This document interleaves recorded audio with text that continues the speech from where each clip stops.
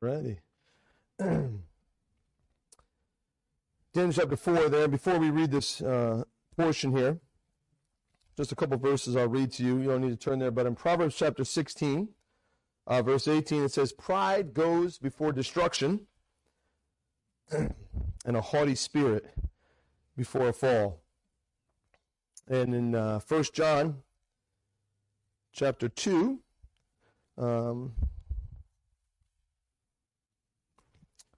verse 16, it says, "For all that is in the world, the lust of the flesh, the lust of the eyes, and the pride of life, is not of the Father, but it is of the world."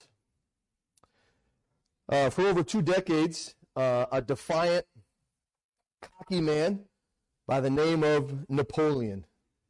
He had created turmoil in Europe. Despite his small stature, he was only 5 feet, 2 inches. He caused great trouble for the people around him. In a bid to regain some of the power that he had lost due to a forced exile, Napoleon led his armies in a swath of devastation across the battlefields of Europe. On June 18th, 1815, Napoleon and his armies faced the allied armies of England, Prussia, Russia, Austria, Belgium, and the Netherlands, who were led by the Duke of Wellington. Before the battle commenced, Napoleon, speaking to his commanding officer, said, "We will put our infantry here, the cavalry over there, and the artillery in that spot. And at the end of the day, England will be at the feet of France, and Wellington will be the prisoner of Napoleon." He had an officer who reminds me of Daniel, as we're going to look at today, but his response was this: "But we must not forget that man proposes and God disposes." With his typical arrogance, Napoleon stood as straight and as tall as his 5 2 inch frame would allow. And this is what he replied: "I want you to understand, sir, that Napoleon proposes and Napoleon disposes." Victor Hugo, the writer, penned these words concerning the battle: "From that moment, Waterloo was lost. For God had sent rain and hail so that the troops of Napoleon could not maneuver as they had planned. And on the night of that battle, it was Napoleon who was the prisoner of Wellington, and France was at the feet of England." You see, brothers and sisters, pride is a ruthless taskmaster, is it not? It will convince us that we have all the answers and that we know better than even God. This passage that we're going to read today gives us the testimony of a man who had to learn a harsh lesson about the sin and pride that was in his own heart. And in this message, I want us to see how the most powerful man in that day was made the prisoner of God. We're going to see how God works in the lives of people to get them where he wants them to be. It is God who proposes and God who disposes. But let's turn here and look. Daniel chapter 4.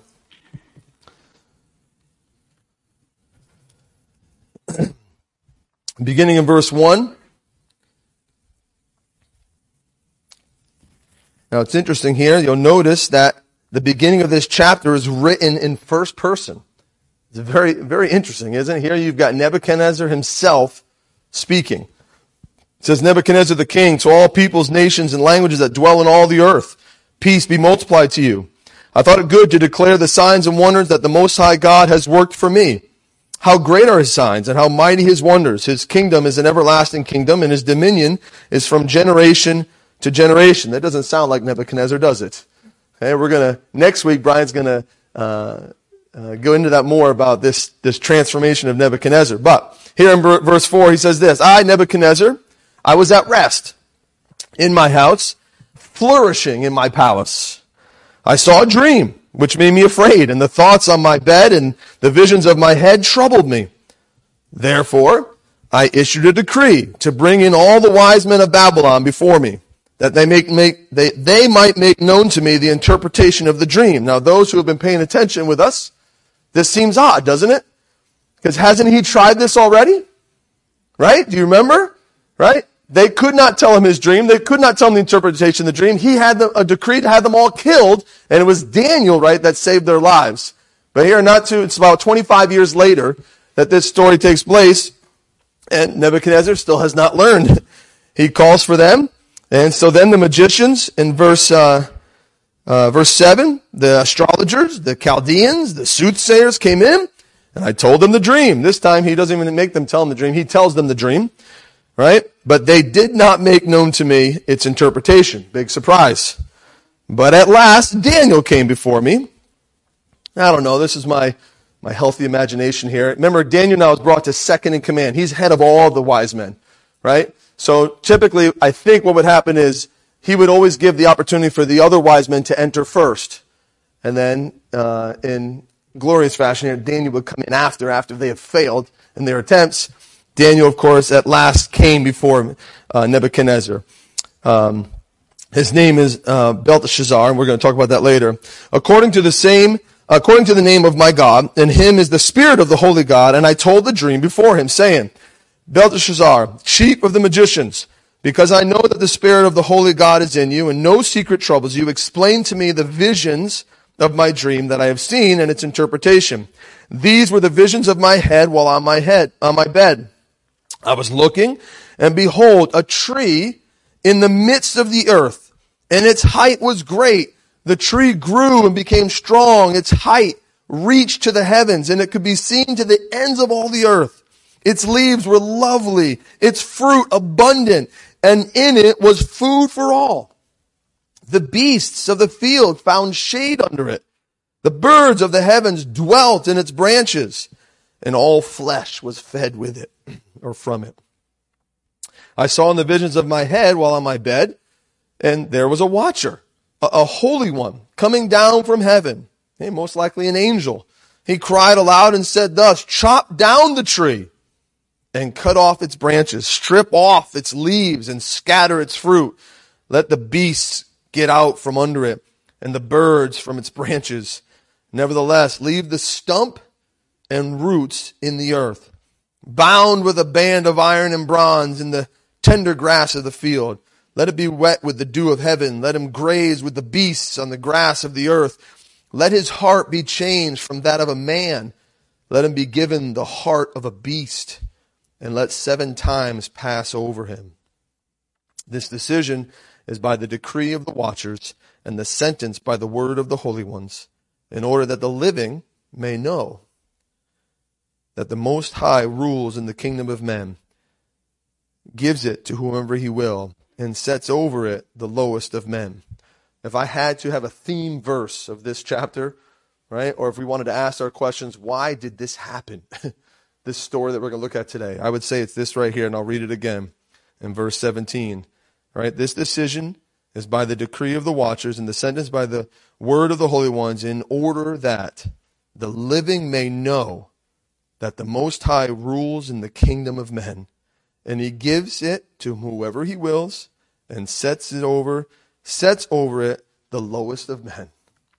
This dream I, King Nebuchadnezzar, have seen. Now you, Belshazzar, declare its interpretation, since all the wise men of my kingdom are not able to make known to me the interpretation. But you are able, for the spirit of the holy God is in you. So then Daniel, whose name was Belshazzar, was astonished for a time, and his thoughts troubled him. And so the king spoke and said, Belshazzar, do not let the dream or its interpretation trouble you. Belshazzar answered and said, my lord, may the dream concern those who hate you, and its interpretation concern your enemies. The king can actually see that Daniel, he knows already the interpretation of this, and it troubles him so much that the king can see that. And he says, Daniel, don't let it bother you. Just tell me. And then here, Daniel, I'm not sure what he means by this. I think that when he says, my Lord, may the dream concern those who hate you, I think he's saying, listen, I think a lot of your enemies are going to love this interpretation. Your enemies are going to love what I'm going to tell you about this interpretation. And he says, the tree that you saw in verse 20, which grew and it became strong, whose height reached to the heavens, and which could be seen by all the earth, whose leaves were lovely and its fruit abundant, in which was food for all, under which the beasts of the field dwelt, and in whose branches the birds of the heaven had their home. It is you, O king, right? Who have grown and become strong, For your greatness has grown and reaches to the heavens, and your dominion to the end of the earth. And inasmuch as the king saw a watcher, a holy one, coming down from the heavens, saying, chop down the tree, destroy it, but leave its stump and its roots in the earth, bound with a band of iron and bronze and the tender grass of the field. Let it be wet with the dew of heaven, and let him gaze with the beasts of the field till 7 times pass over him. This is the interpretation, O king, and this is the decree of the Most High, which has come upon my lord the king. They shall drive you from men. Your dwelling shall be with the beasts of the field, and they shall make you eat grass like oxen. They shall wet you with the dew of heaven, and 7 times, or 7 years, shall pass over you till you know what the Most High rules in the kingdom, that the Most High rules in the kingdom of men, and gives it to whoever he chooses. And inasmuch as they gave the command to leave the stump and roots of the tree, your kingdom shall be assured to you after you come to know that heaven rules.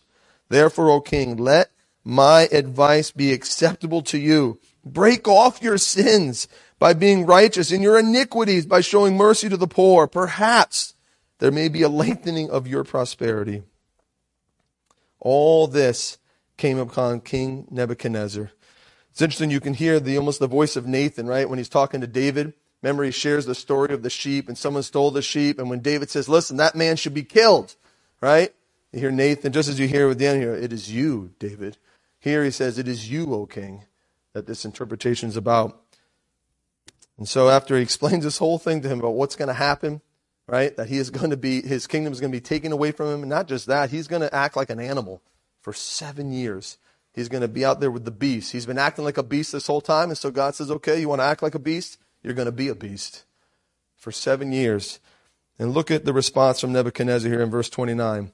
At the end of the 12 months, so a year has gone by, right? A whole year has gone by. He was walking about the royal palace of Babylon. The king spoke, saying, now consider again what we started our message off with this morning here, speaking of Napoleon and this idea of pride as a ruthless taskmaster. It says, the king spoke, saying, is not this great Babylon that I have built for a royal dwelling by my mighty power and for the honor of my majesty? While the word was still in the king's mouth, a voice fell from heaven.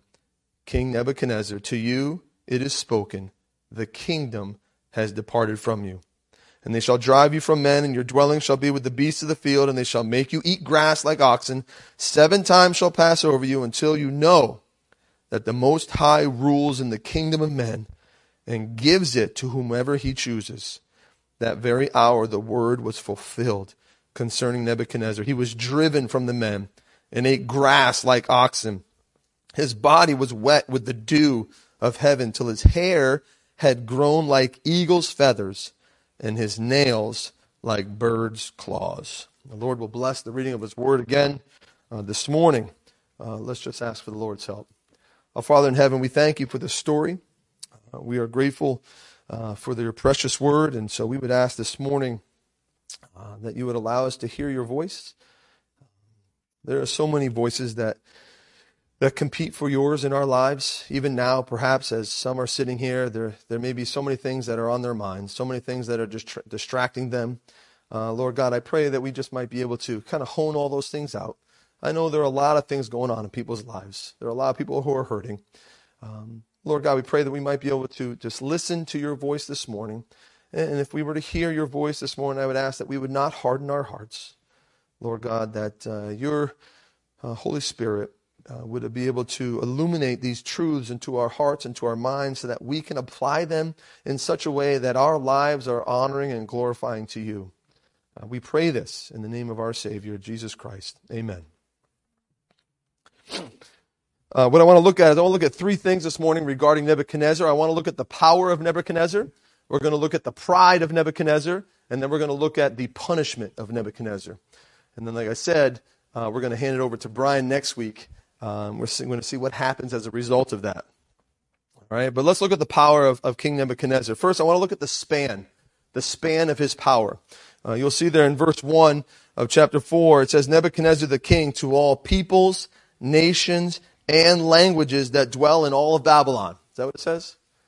No, actually, no, it doesn't. It says, to all people, nations, and languages that dwell in all the earth. His span was worldwide. Okay? There was no one greater than Nebuchadnezzar. Okay? We've talked about that even with the gold head and the image there of Babylon. Right? His empire was amazing. Right? And it spanned over so many. Right? And he's at a point now where he's put down everyone. Right? He's sitting and enjoying now the spoils, if you will, of his victories. And so we see the span of his powers in all the earth, right? But what was the source of his power? What was the source of Nebuchadnezzar's power, right? Well, if you look there, right, in verse 2, it's interesting. He says, I thought it good to declare the signs and wonders that the Most High God has worked for me. He kind of acknowledges here almost that at this point when he's writing this, the source of his power. But I'll even show you another one here. You don't have to turn there if you don't want to, but Jeremiah chapter 43, a very interesting verse here. We read this earlier, I believe Brian may have shared this way back in the beginning of our study of Daniel. But there's an interesting phrase here that the Spirit of God uses in the scriptures here. Jeremiah chapter 43, remember that's prophetic here, talking about what was going to happen. And Jeremiah 43 verse 10 says, and say to them, thus says the Lord of hosts, the God of Israel, behold, I will send and bring Nebuchadnezzar, the king of Babylon, now listen to this, my servant, and will set his throne above these stones that I have hidden, and he will spread his royal pavilion over them. Do you remember the reason why Israel is now, in Babylon is because this was God's purpose, right? This was God's judgment on the people of Israel, right? And so here, Nebuchadnezzar, right, the source of his power was who? God. The only reason he was able to take the nation of Israel was because God allowed it. In fact, he refers to Nebuchadnezzar here as his servant. Nebuchadnezzar was God's servant in bringing judgment to the people of God. And not to go back on that, but we looked at that already as far as why they were in exile, why they were in Babylon. But we see the span of Nebuchadnezzar's power. We see the source of his power was that of God, but we also see the shame of his power. Okay? Even though Nebuchadnezzar was a great and powerful king, he failed to recognize or even acknowledge God in his life. In fact, we read that he took the vessels, right, of worship from the temple in Jerusalem, and he brought them to Babylon to be offered as a tribute to his God. Here is a man who is living his life independently from God, who cares nothing for the will of God in his life. It's interesting that we read in verse 4, he says, I, Nebuchadnezzar, was at rest in my house.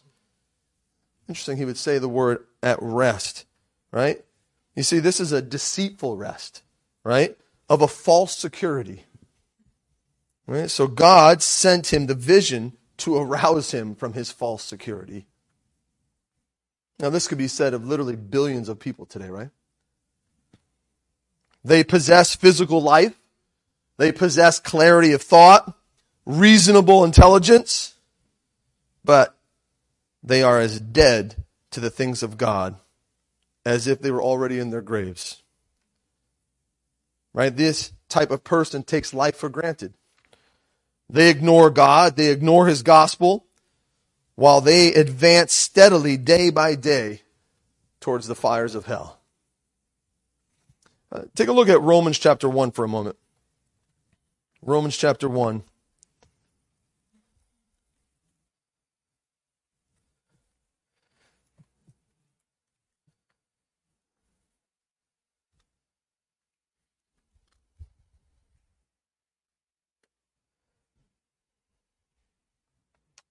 This idea of Nebuchadnezzar, right, really parallels the world in which we live in today. Romans actually describes it beautifully. In Romans chapter 1, right, it says here in verse 18, for the wrath of God is revealed from heaven against all ungodliness and unrighteousness of men who suppress the truth in unrighteousness. So you see this suppression of truth. right? In your margin, you might even have that idea of suppression means to hold it down, right? They hold down the truth. It's not that they don't know the truth, right? In fact, it says here that it was supplied to them in verse 19, because what may be known of God is manifest in them, for God has shown it to them. Don't let the world tell you for one moment that they never knew about God. Romans tells us right here that God has shown himself to them. It has been supplied to them, right? They have just chosen to suppress the truth, even though the truth was supplied to them. But then it goes on, it says, for since the creation of the world, his invisible attributes are clearly seen, being understood by the things that are made, even his eternal power and Godhead, so that they are without excuse. God has supplied the truth to the world, not only inside themselves, but also in what they see around them. But in verse 21, because although they knew God, they did not glorify him as God, nor were thankful, but became futile in their thoughts, and their foolish hearts were darkened. See, you see the supplanting of truth there. Okay? It wasn't that the truth was not provided. Okay, we're going to look at here with Nebuchadnezzar. Nebuchadnezzar was given firsthand a view of the power of God, right? But he chose to supplant that truth, right? Chose to hold it down, to not acknowledge that truth. And so we see that even today, right? Millions of people in this world today, billions of people in the same boat. Right? But it's not just in the world, is it? Right? We see it sometimes in the church. Consider the Laodiceans, right? What does it say about them? I am rich and increased with goods and have need of nothing. Really? How are they doing today? But that's where the church is today, right? The church is full. It's fat, right? We've become rich and we feel we don't need God. There are many in the church today who profess to be saved, but they live their lives independently from God. Maybe something comes up in your life, and your first impulse, right, is to open up a credit card instead of maybe praying. Maybe your first impulse is to turn on the TV instead of maybe reading your Bible. Right? We can go on and on. You can see how we live our lives independently of God. We don't have any evidence in our lives that we're dependent on God. The only time we ever go to him is when there's some crisis, some emergency. But if someone looked at the time that we spend in our lives, how much of it is actually given to dependency on God? Not much. I dare say there's even people in the church that when it comes to fellowship, if they looked at their own lives, they can actually see that they actually have more fellowship with non-believers than believers. Man. And so here we see a man who, tremendous power. We see the span of his power, and we see the source of his power, right? But we see the shame of his power. He's a man who has need of nothing, and so he lives independently of God. And there are many that live that way today as well. But also, not just the power of King Nebuchadnezzar, right? We see the pride of Nebuchadnezzar. And the sad thing is that the pride of Nebuchadnezzar had blinded him of God's power. It blinded him. Remember, we go back to what we've already learned, right? In chapter 2, he has a dream, right? None of his wise men can tell him what the dream is, let alone interpret it, right? And so someone says that Daniel comes in and says, listen, I can interpret the dream, right? Look at verse 28 of chapter 2, of Daniel chapter 2.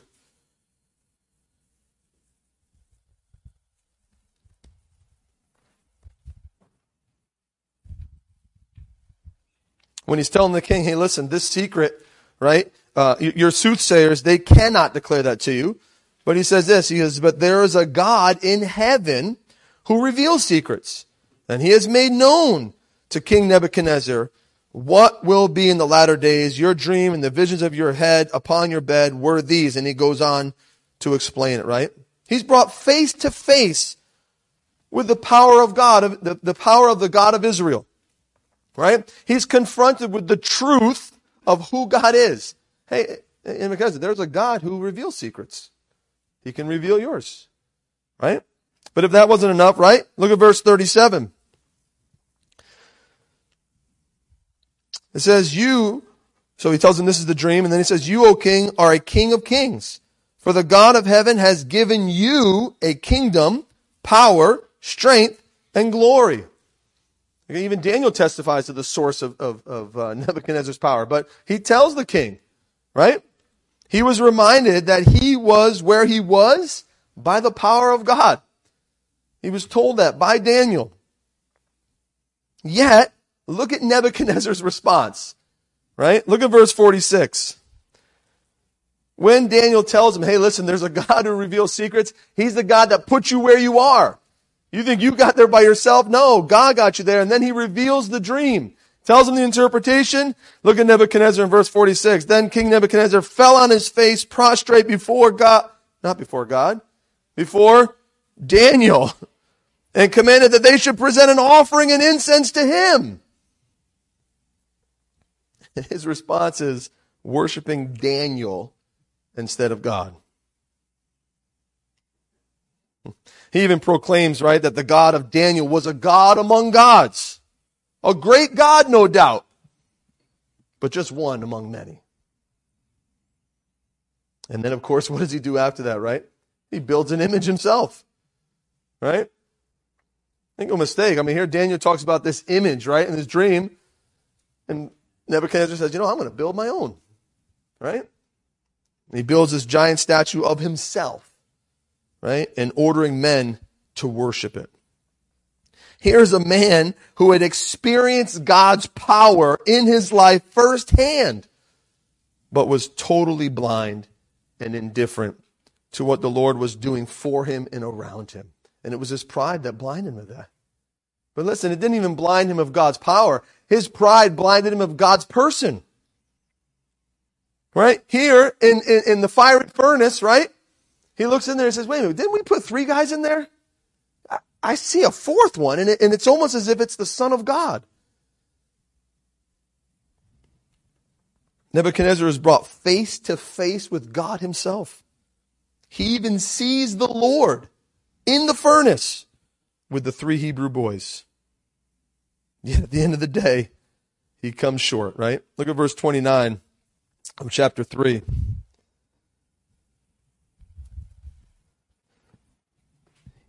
After he sees God himself in the furnace, he makes a decree. Therefore, I make a decree that any people, nation, or language which speaks anything amiss against the God of Nebuchadnezzar? No. The God of Shadrach, Meshach, and Abednego shall be cut in pieces, and their houses shall be made of ash heap, and so on. See, at the end of the day, he comes short of a total commitment to the Lord of heaven. When he speaks of God, he still lumps God in with all the other gods.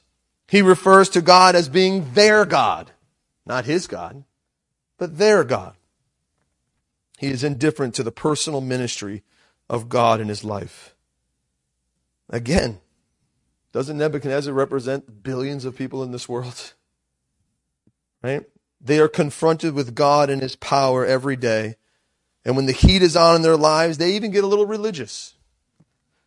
But they stop short of total commitment, whether it be the commitment of coming to God for salvation or that of totally committing one's life to him. They refuse to get to that point of total commitment and total dependency on God because of their pride,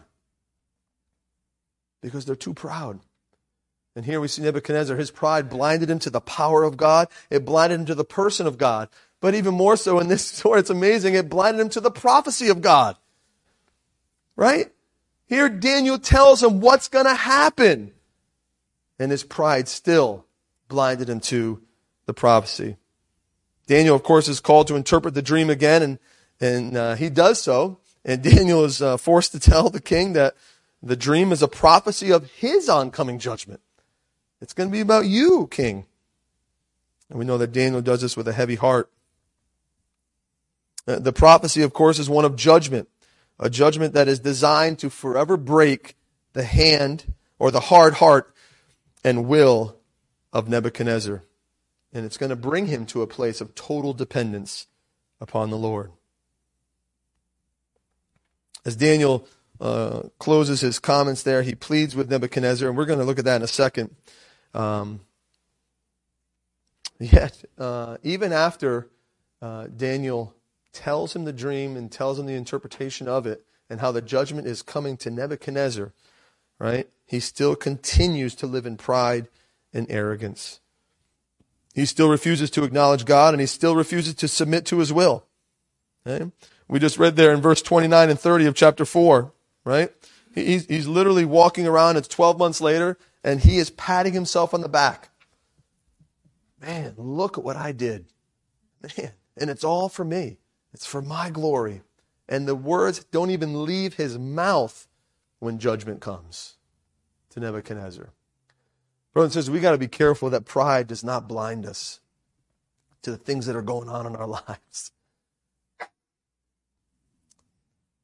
We see a great parallel again between this man and many people who live in our world and fill our church pews, right? There's no fear of God in their lives, no regard for the plain word of God. They live their lives as though God is some doting old grandfather, and they forget that he's a God of wrath. He's a God of judgment. That was the problem with Nebuchadnezzar, as well as the problem with our own hearts. Right? We live indifferent to the will and the word of God. And it can be summed up with one word: pride. Pride. We think we know better than God. We think we know what we need. God doesn't really know exactly what I need. I don't have to listen to exactly everything God says. Right? The first sin that was ever committed was a sin of what? Sin of pride. Right? Isaiah 14:14, right? You have one of God's leading angels, Lucifer, beautiful angel. And what does he say? Listen, I want to be like the Most High. He wasn't satisfied with what God had given him, right? He was too proud for that. And so sin came in and they were cast out of heaven, right? But then it didn't, shortly after that, it happened here on earth, didn't it? The very really first sin again was, the serpent deceiving Eve, saying, listen, did God really say? Right? He forgot to tell you is that when you take that fruit, you will be like God. What does Adam and Eve do? They take it. They disobey God and they sin. It's interesting too that, right, there's 6 sins that God hates. 7 are an abomination to him. You know what the first one is? A proud look. Out of all the ones that are listed, hands that shed innocent blood, a lying tongue, all the ones that are there, the first one is a proud look. That's how God feels about pride. He hates it. He hates it. In fact, it says that God resists the proud. He resists them, but gives grace to the humble. You see, God cannot bless pride when it dwells within your life and mine. When we humble ourselves under God's hand, He will bless our lives for His glory. But listen, pride only brings pain. It brings pain, but humility brings blessings. I was reminded, even as I was meditating on this in my own life, that I hope is helpful in trying to understand this is, so I had the privilege of serving at Camp Berea my entire life. As a kid, we went, James and I, because my dad was a counselor and a director of boys camp. This is Camp Berea up in Newfound Lake in New Hampshire. And at a very young age, I wanted to be involved with camp ministry. So I think the youngest you could be is 13. You could do staff in training. You could be a counselor in training. So very shortly, by 14, 15 years old, I was at Camp Berea all summer. Whether it was start off as maintenance, then you became an archery instructor, became the recreation director there, to eventually they made me the program director, where I was in charge of all of the camp sessions during the summer. I was the director. And I said I'm very thankful for my time there at camp. But there was one particular summer where, you become prideful. Okay? I was very proud. I thought I was the best thing that ever happened to Camp Berea. And with that, you do things that you look back now, you're like, what are you doing? So one, we had a curfew, right? You had to be in your cabins by 11 o'clock at night. You certainly couldn't leave camp. And me and some buddies of mine, we thought, hey, it was cool. Let's sneak out of camp, right? We wait till everybody's asleep, wait till the guys that go around check the cabins, and then we get in there and we push the car all the way out past campgrounds and we go hang out at night, past midnight, 1 a.m. because that was the cool thing to do, right? You thought that was fun, right? And that's just an example of things that I kind of did that summer that, for whatever reason, like I said, I thought I was the next best thing next to sliced bread, So what's happened is the summer was over, and sometime in the winter, I think, I got a letter from Ron Ward. He was the executive director of camp, who I knew really well. We were friends with their families, and I got a letter saying that I was not allowed to come back to Camp Berea. Now, if you got a letter like that, right, you might have been like, oh, man, I messed up. Not me. You know what my first thought was? Who do they think they are? Do they know who I am? Brothers and sisters, I'm telling you the truth, okay? And then my next thought was, I heard what Ron Ward used to do when he was my age. I was like, who is he to sit there and send me a letter? And brothers and sisters, pride just swelled up in me to the point where this brother was willing to meet me halfway to talk. And the reason I was going to meet with him was to give him a piece of my mind. I was going to tell him all the things I've done for Camp Berea. And how dare they say I can't come back to Camp Berea. But you know what? The Lord did a work in me. From that time that we set a date, we were going to meet somewhere halfway at some Denny's. It may have been days or weeks before we could actually do it. God started working on me. He humbled me. He broke me. To the point that when I met with Ron that morning breakfast, I sat at the table and I wept. I said, listen, I want you to know that I'm sorry. I don't know what I was thinking. Breaking camp rules and doing things I shouldn't be doing. Would you please forgive me? And you know what? God blessed me for that. It was that Ron, he hated to send me that letter. And he said, listen, John, I'm so sorry. We didn't want to send you that letter, but we see you kind of in a point in your life where, we don't like the way you're heading. And I said, listen, I completely understand. And by God's grace, he said, listen, if you want to come back to camp next year, you can come. But brothers and sisters, listen, pride is a ruthless taskmaster. It creeps in and it takes over. And it blinds us. It blinds us to our sin, our own sin in our lives. But the last one I want to get to is the punishment of Nebuchadnezzar. But before we even get into that, I just want to look at something here in Daniel chapter 4, which really blessed my heart. And that's the pleading of Daniel. Daniel here gives the interpretation of the dream. And when he gets done, look at verse 27 of chapter 4. Because we already know how troubled Daniel was, right? In verse 19, we read how he's really upset that this is the interpretation of the dream. And again, think about who Nebuchadnezzar is. Nebuchadnezzar is the guy that took him from his home, killed his family, right? Nebuchadnezzar is the guy that Daniel could never have a family now. Daniel will never get married. Daniel will never go back home, right? He's taking everything from Daniel, right? And look at Daniel here. He says, therefore, O king, let my advice be acceptable to you. Break off your sins by being righteous and your iniquities by showing mercy to the poor. And there are three things I notice here about Daniel's pleading here, right? One, it was instantaneous. It was instantaneous. Here, God gives him another opportunity to interpret the dream of Nebuchadnezzar, the king of the Babylonian Empire, right? Whom Daniel is a prisoner of, right?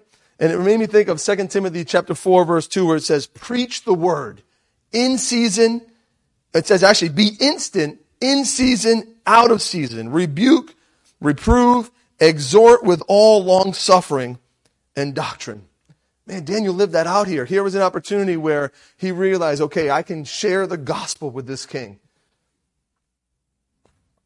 Right? Paul proved that, right? Remember, he stood before Festus and Agrippa.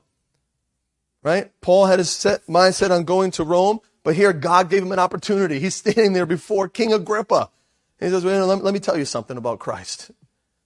Right? Brothers and sisters, we have to be instantaneous, right? Be ready. Be ready to give an answer for the hope that lies within us with all meekness. But not only was it instantaneous, right? It was incisive. It was incisive. He doesn't say, hey, oh, king, listen, I think that you should consider, changing your ways, being good or being better, right? No, he says, listen, you've got a sin problem. Break off from your sins. Right? Today, brothers and sisters, we have opportunities to share the gospel, and I feel like the world doesn't hear today that they're sinners. They're sinners. They're cut off from fellowship with God. They're on their way to hell. And listen, I got to listen to I don't know if you know our brother Ray Gonzalez. His assembly had a marriage conference this weekend, and I was able to tune in for one of the sessions yesterday. And the brother was sharing, his very first session with marriage conference was this. He goes, until you brought to an enlightenment where you're the problem. He goes, you can't fix anything.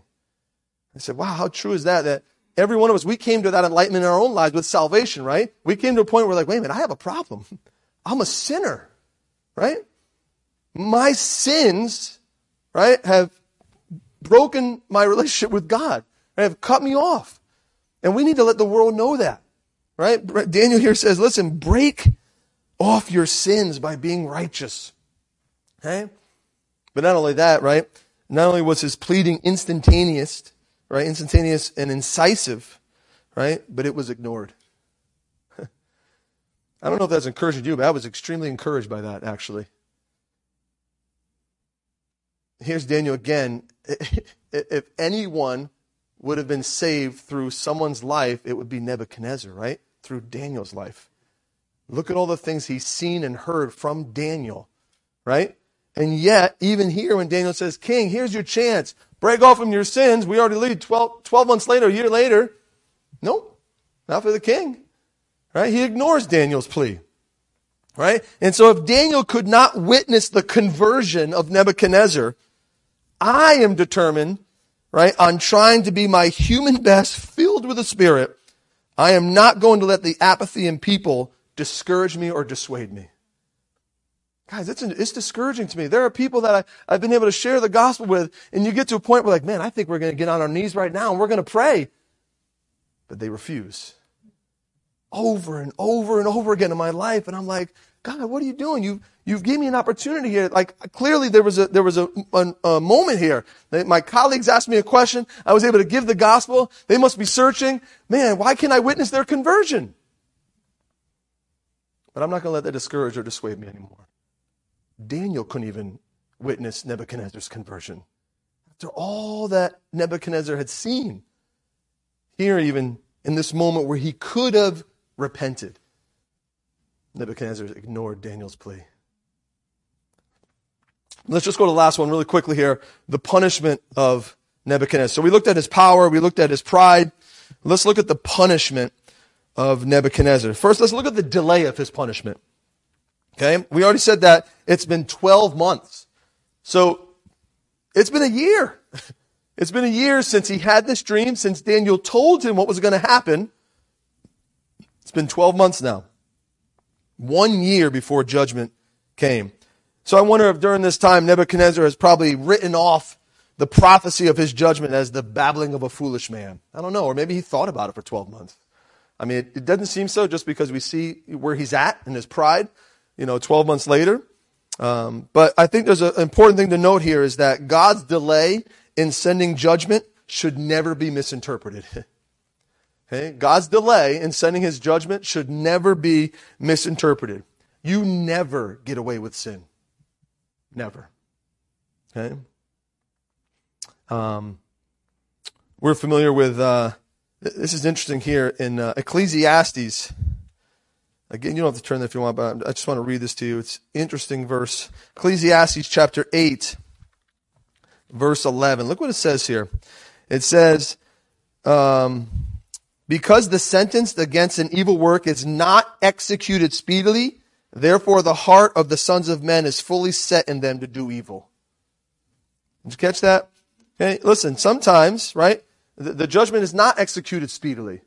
And so there's a delay in the judgment. And we see that today, right? God yet has not judged the earth, right? We're waiting for that time where God is going to do so, right? And so the sons of men, right, people today, they just say that it's okay, then I can keep doing evil.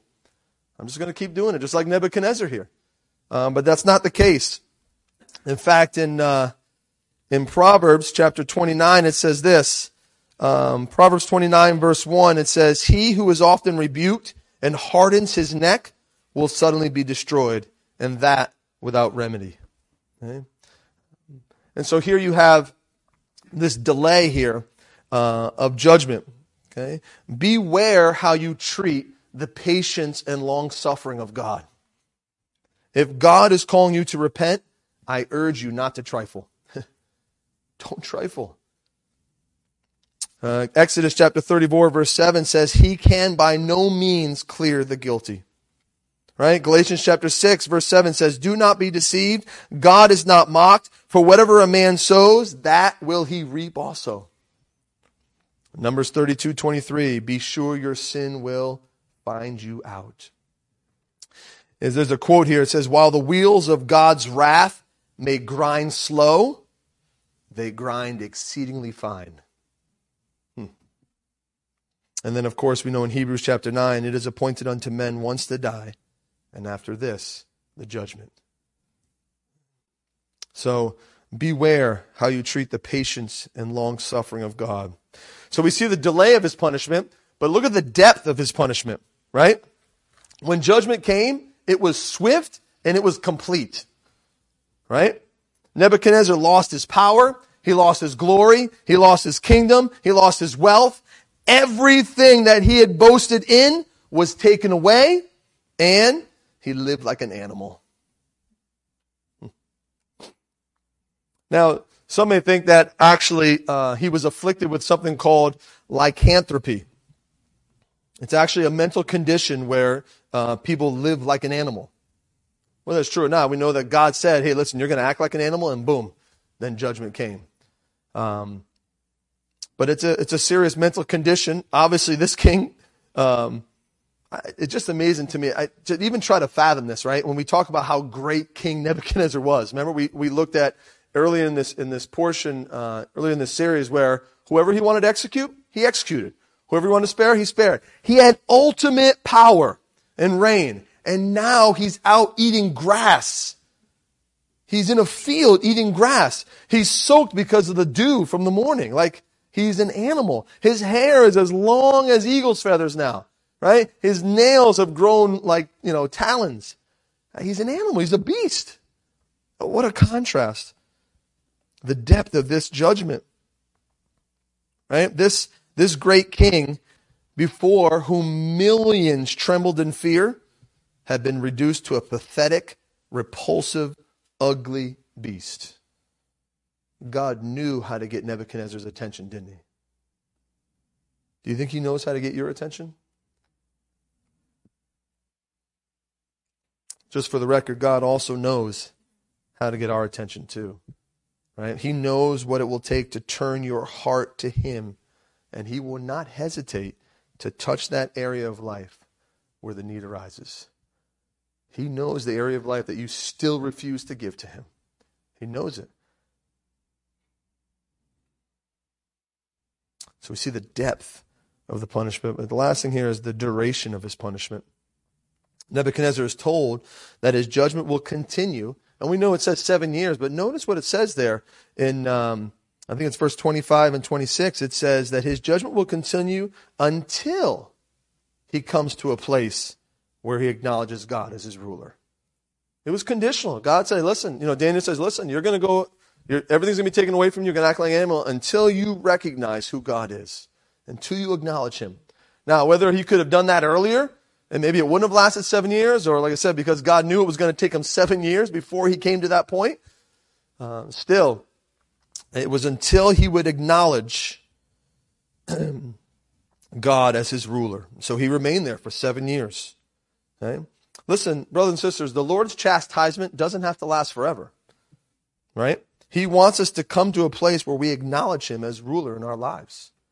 Right? He wants us to come to that. The chastisement doesn't have to last forever. And even when it comes to this world, right? What's the number one thing we hear from the unsaved all the time? Well, how does God, a good God, allow bad things to happen in the world? Well, here's a very simple reason. How about he continues to allow it to happen until the world acknowledges that they need him? That's why bad things keep happening, because the world refuses to acknowledge God. It's the same with Nebuchadnezzar. One thing after another, to finally says, okay, man, that's it. You know what? I'm taking everything from you. Okay? And then he finally acknowledged him as ruler in his life. Okay? Remember 1 Corinthians chapter 11, verse 31 says this. It says, for if we would judge ourselves, we would not be judged. If we would just judge ourselves. Listen, judge yourselves. Don't let God judge you. Okay? Those areas in our lives, we know what they are. Surrender them to God. But in conclusion here, so we see that the pride of Nebuchadnezzar, right, it blinded him of God's power, it blinded him of God's person, and it blinded him of God's prophecy. And so perhaps this morning you are a lot like Nebuchadnezzar, right? You've seen the hand of God in your own life, but you refuse to bow to him in total surrender, right? You may consider yourself religious, but you stop short of total commitment. Surrender your life to him today. And then, of course, God cannot bless pride when it dwells in your life. Can't bless it. Okay? Humble yourself under the hand of God, and he will bless your life for his glory. Let's pray. Our great God, we thank you again for who you are. Certainly may we not take your patience and your long-suffering and mistake that for the fact that you are a just God. You are certainly a God who judges. And Lord God, we would pray that certainly that pride would not have any area in our lives, that you would humble us, that we would clothe ourselves in humility, just as your Son did. Jesus did not consider equality with God something to be grasped, but emptied himself and took the nature of a servant. And so we pray that we would humble ourselves so that you don't have to. Lord God, we want to humble ourselves because your word says you resist the proud, but you give grace to the humble. And so we want you to bless our lives for your glory. And we know we can't do that when there's pride there. So we, again, thank you for your precious word. We just ask you to bless the reading of your word again this morning. Pray that we could go out there today in this world and, be instantaneous and be incisive, even when the world ignores us. Lord God, may it not deter us from what you've called us to do. May we not become discouraged in sharing the gospel of Jesus Christ with the lost world. So we just, again, thank you for our time together, and we give you thanks in Jesus' name. Amen.